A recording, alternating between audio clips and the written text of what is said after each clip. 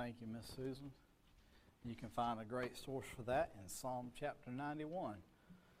If you'd like to go and read that passage at some time today and be reminded of God's faithfulness and God's goodness.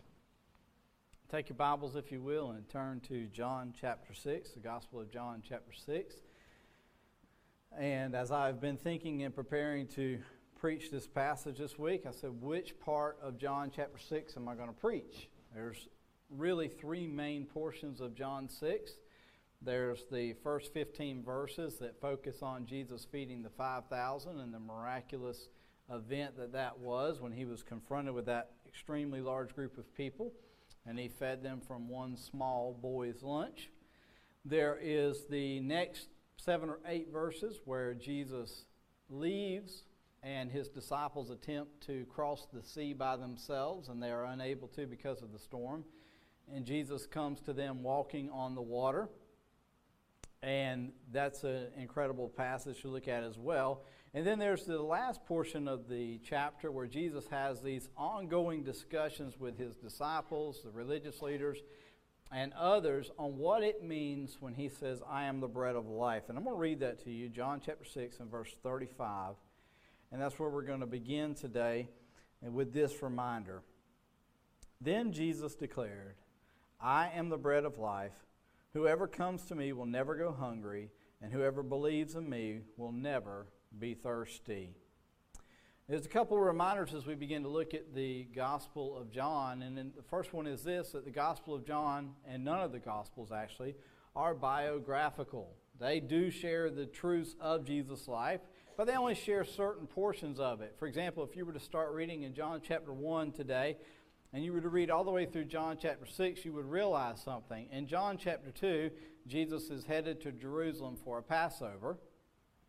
And 3 short passages later, in John chapter 6, once again, Jesus is heading back to Jerusalem for a Passover. John has essentially skipped an entire year of Jesus' life, and he tells us later on that if I wrote everything down that Jesus did, it would be more than the world could contain. So what he is doing is he is looking back at the Old Testament scriptures, and he is taking certain settings and certain teachings that Jesus taught and miracles that he performed, and John is using those things to show the Israelites of that day that Jesus was the true Messiah. And then he is leaving it for his initial readers and us thousands of years later to look and say, this Jesus is this same Messiah, this same person that the prophets promised and the others told about. This is him as well.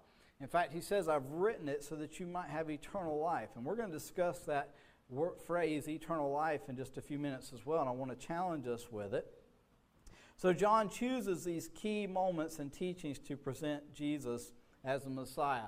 And so, too, I think we must do the same as well. And so while I could preach each of the individual passage, I really want to just kind of give us an overview of this entire chapter, but focusing on what Jesus means by I am the bread of life. And I want to give you a couple of passages you may want to write down or think about for you to go back later and consider. When Jesus begins to talk about the bread of life, he challenges the Jews, and they challenge him with the story of manna. And the story of manna can be found in Exodus chapter 16 and Numbers chapter 11.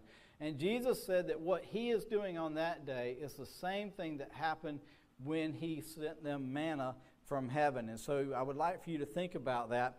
And so he's doing that in the perspective. For example, some of you, if I said Braves World Series, you would know and you could think about that exact time, that exact period. If I were to pick any other sports teams, used to be you could say these ones very easily, the Cubs and the Red Sox, and none of y'all would know about it, but it has happened lately, unfortunately. But you would know those things. You would know those settings. If I were to talk about the Falcons and the Super Bowl, oh, that didn't happen, sorry.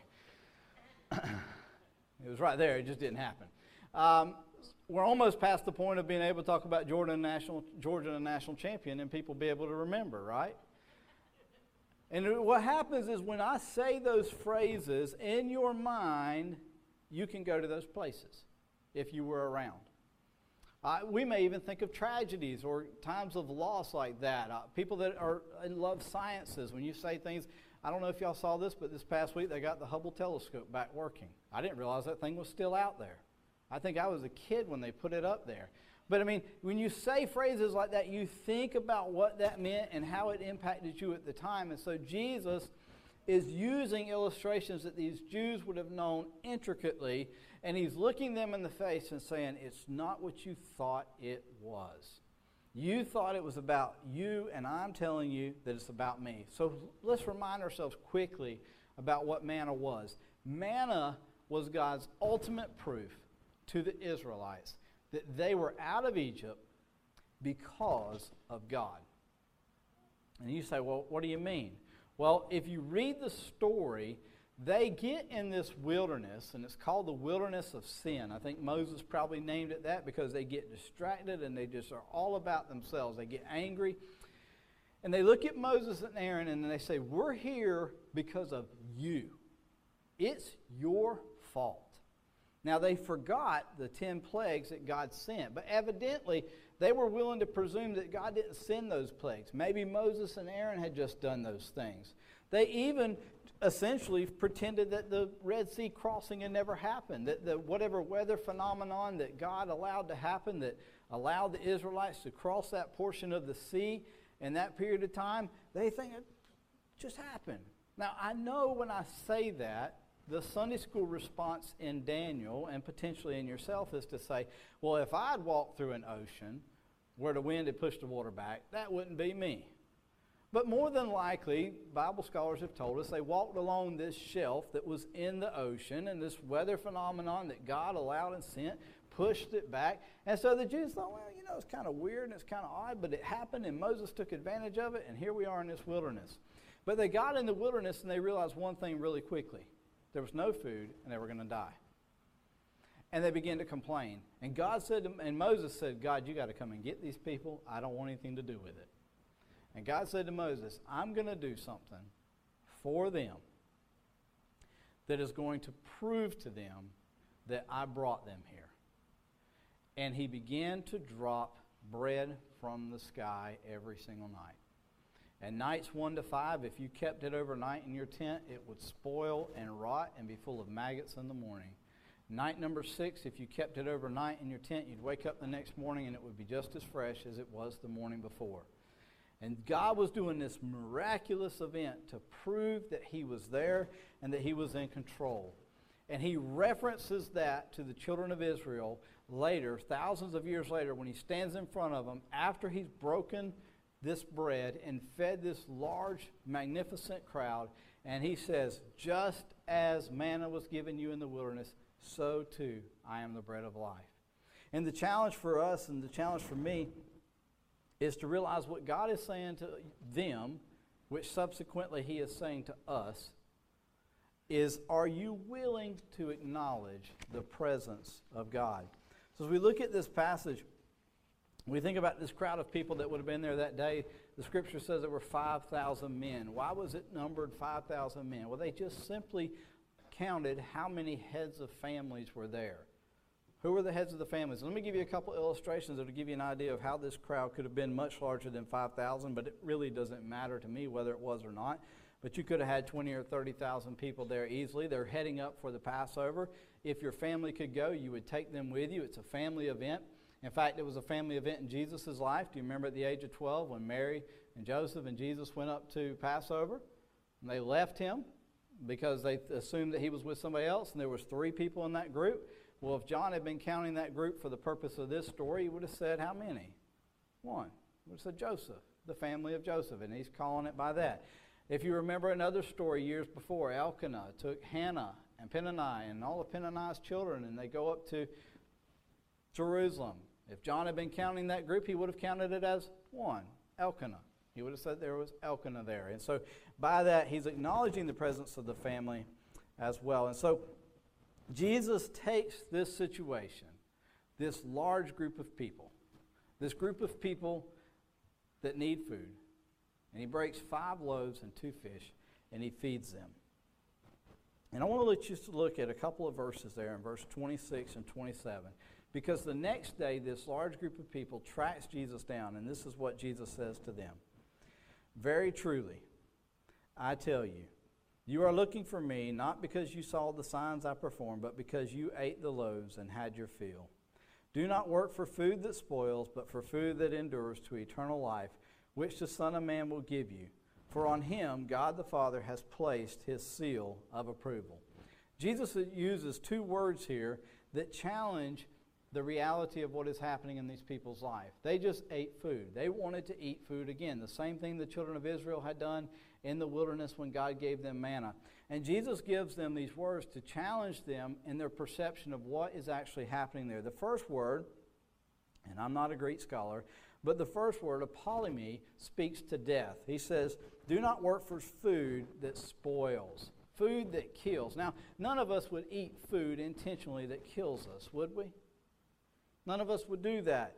But then he says this, work for food that endures to eternal life. And the word endures there, meno, simply means this, to live.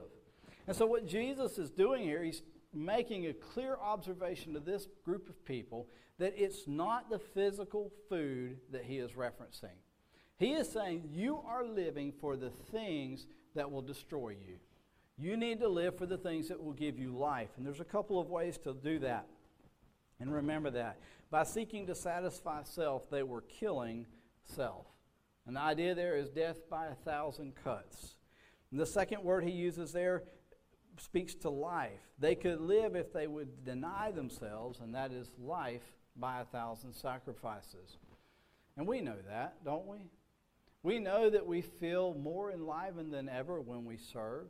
We know that we feel more giving than ever when we have shown compassion. But we have a hurdle to overcome, do we not? And the hurdle is satisfying self. And Jesus said, if all you do is consume that which will kill you, then you will be killed by it. It'll consume you. And I think about it, this past observation, we think of food. If you were to give a child a choice between candy and appropriate food, what are they going to choose? And by the way, I don't even have to ask about children. I could say that about us as adults, don't you?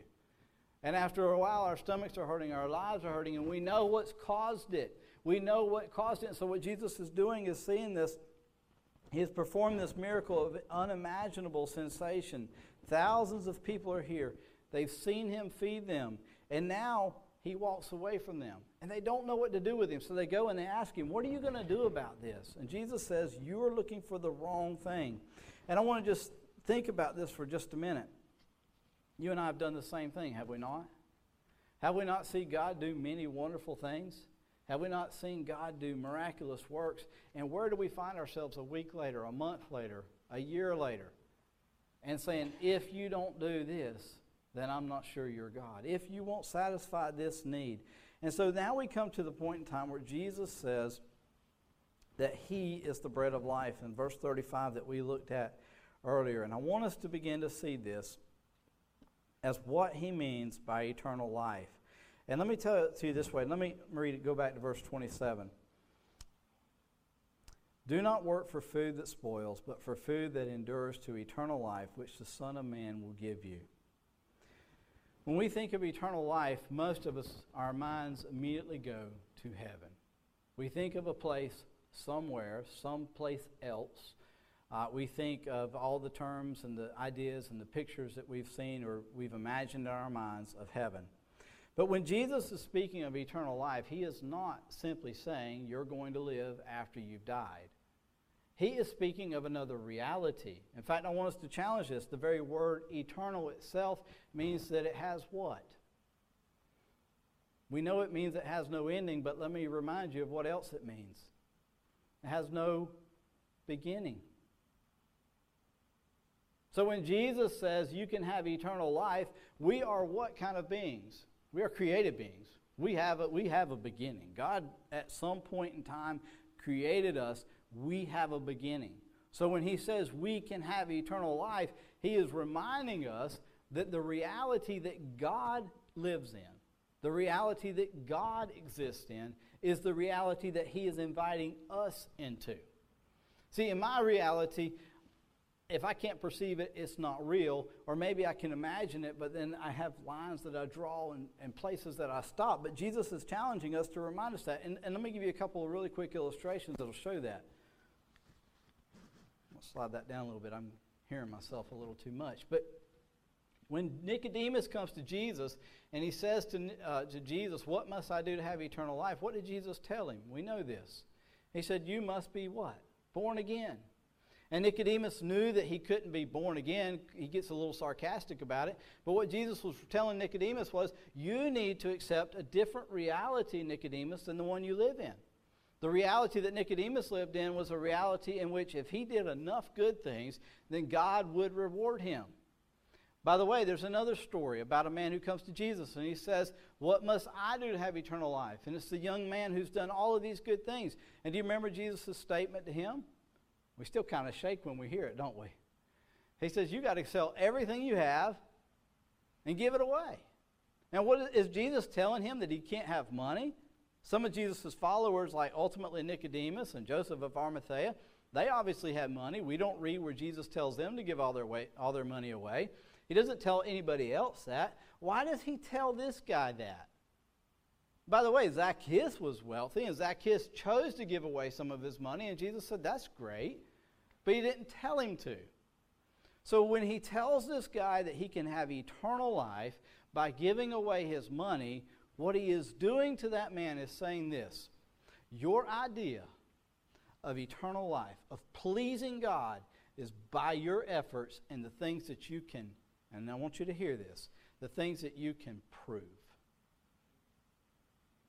And Jesus said, my idea, the reality of what eternal life is it's built on faith. And you need to leave what you are trying to prove and step out into faith.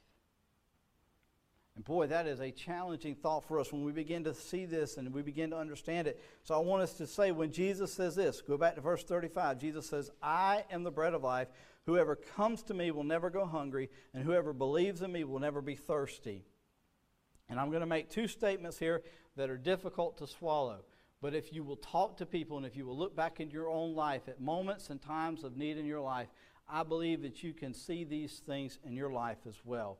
Number one, therefore you will never go hungry if you are willing to trust God in the moments that you are hungry. You will never go hungry if you are willing to say to God, in this moment, I am hungry, and yet I believe you are present. You see, that's the opposite of the rich young ruler. He wouldn't have done that. He would have gone and proved it by buying something, by doing something. That's the opposite of Nicodemus. He would have proved it by going and performing some ritualistic work, and he would have proved that God was present. Here's the second one. We will never go thirsty if we are willing to believe that God is present with you in your suffering when you are thirsty. Now, I understand that that can sound like just a bunch of talk, but some of you ladies are reading the book, The Hiding Place by Corrie ten Boom. And you know the story maybe of Corrie ten Boom and how her family suffered greatly at the hands of the Nazis as they protected Jewish lives, many of whom they had never met and they never saw.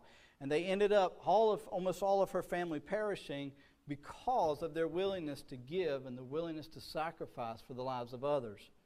And the story, if you'll read the book, and I don't want to mess it up for you if you hadn't read it, sorry, but in that book, Corrie ten Boom has the multiple opportunities to go back and offer forgiveness to some of those same guards who horribly mistreated her and her sister. She has the opportunity to give what God has given to her to others. And this is why. Because in those moments, Corrie ten Boom was hungry. She was thirsty. But she was willing to accept that God was present with her. And when we're willing to accept that God is present with us, then our lives are changed and we quit saying, God, do something to prove you're present, but we rest in His presence then. We rest in His moment. And I have to tell you, I'm a proof guy. I want something. I want to see something. I want a phone call. I want a text. But then you know what I do when I get those things? I began to evaluate them. Was that really this? Was that really that? Is that enough? And what God is saying to the children of Israel in that day is that I am the bread of life. The very substance that gives you life, it is me. And so as we look at this, and I want you to just think about it, here's a reminder. The Jews of that day, they thought their problem was who? The Romans. But you know who their great-grandparents thought the problem was? The Babylonians. And who their great-grandparents thought the problem was? The Midianites. And who their great-grandparents thought the problem was? Pharaoh. And who their great-grandparents thought the problem was? Esau. You know who else does that? I do. I look at the culture and I say the culture's my problem. And I look at this person over here and I say this person's my problem. And what God is saying to me, are you willing to rest in the reality of my presence? Are you willing to trust it? One of the things I wanted to teach today, and I decided not to do it, was on the miracles of Jesus feeding that group of people. And when it's all over, what does he tell the disciples to do? He says, go get a basket and pick up the fragments. And I'm going to challenge you here. There's some of us, God's told us to pick up a basket and go pick up the fragments, and we're complaining that we got fragments. Well, I wish I had this, and I wish I had that, and I wish there was more, and I remember when this happened, and I remember when that happened, and I wish we could do this. And it ain't happening again, folks. Solomon says, by the way, good old days never actually existed, and that's a figment of your imagination. That's a harsh translation, but you can go read it if you'd like in the book of Ecclesiastes. So when Jesus gets to this point, he says to them, and we're going to move down to verse 53 as we wrap it up here, because this is the point where it has to rest for you and I. Jesus said to them, very truly I tell you, unless you eat the flesh of the Son of Man and drink his blood, you have no life in you. Whoever eats my flesh and drinks my blood has eternal life, and I will raise him up at the last day. For my flesh is real food, and my blood is real drink. Whoever eats my flesh and drinks my blood remains in me, and I in them. When Jesus says this, is he talking about physically eating his body? I think this passage has already made it clear that that's not what he's talking about. Sometimes we have a tendency to say, well, what he's really talking about is the Lord's Supper, and he's saying we should participate in the Lord's Supper, and that proves that we're children of God. But Jesus, there's two different words here. The first one is eat. That means literally, physically consume, as you and I normally would do. And the second word means to gnaw or to chew. And what Jesus is saying to those Jews is the same challenge that John is giving to us. And it's this. Look back. Look at what God has done. And take who I am, who Jesus is, and see God's work through Jesus' lens, the lens of Jesus' life. And here's how it would have looked for them. For the Jews, it would have been this. And he actually tells them this in this passage. Go back to your stories. And everywhere you see the name Moses, for the name Moses, substitute words like the power, the compassion, and the presence of God. Quit saying Moses led us out of Egypt. Say the compassion of God led us out of Egypt. Quit saying Moses gave us water in the wilderness. Say the power and the provision of God gave us water in the wilderness. When you go back to David, and everywhere you say David, quit saying David and say things like the mercy, the forgiveness, and the justice or the equity of God. When you go back to the word Jeremiah, quit saying Jeremiah and say things like the humility, the presence, and the suffering of God. And when you and I do that, what does that look like for us? We have a tendency to go back, especially culturally, and say this period of time or that company or this event that happened, and we miss that it was the presence of God in our lives, and that is what is present and available for each one of us here today. God's presence has not vanished. God has not withdrawn himself. He is still very much present. His Spirit is present in our lives as well. And the word that he gives us is this, in verse 56, whoever eats my flesh and drinks my blood remains in me, and I in them. And I will tell you something. That's my problem. I struggle with remaining.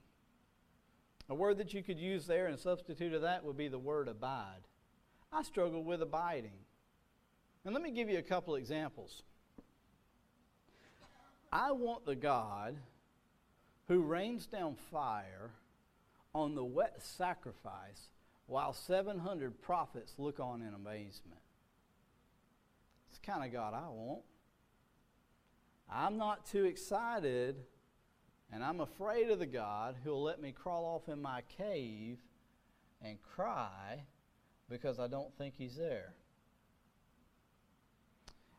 I want the God who will guide the stone to Goliath's forehead, and I am desperately afraid of the God who will allow me to miss a decade of my life while I hide from a king who is unjustly trying to kill me.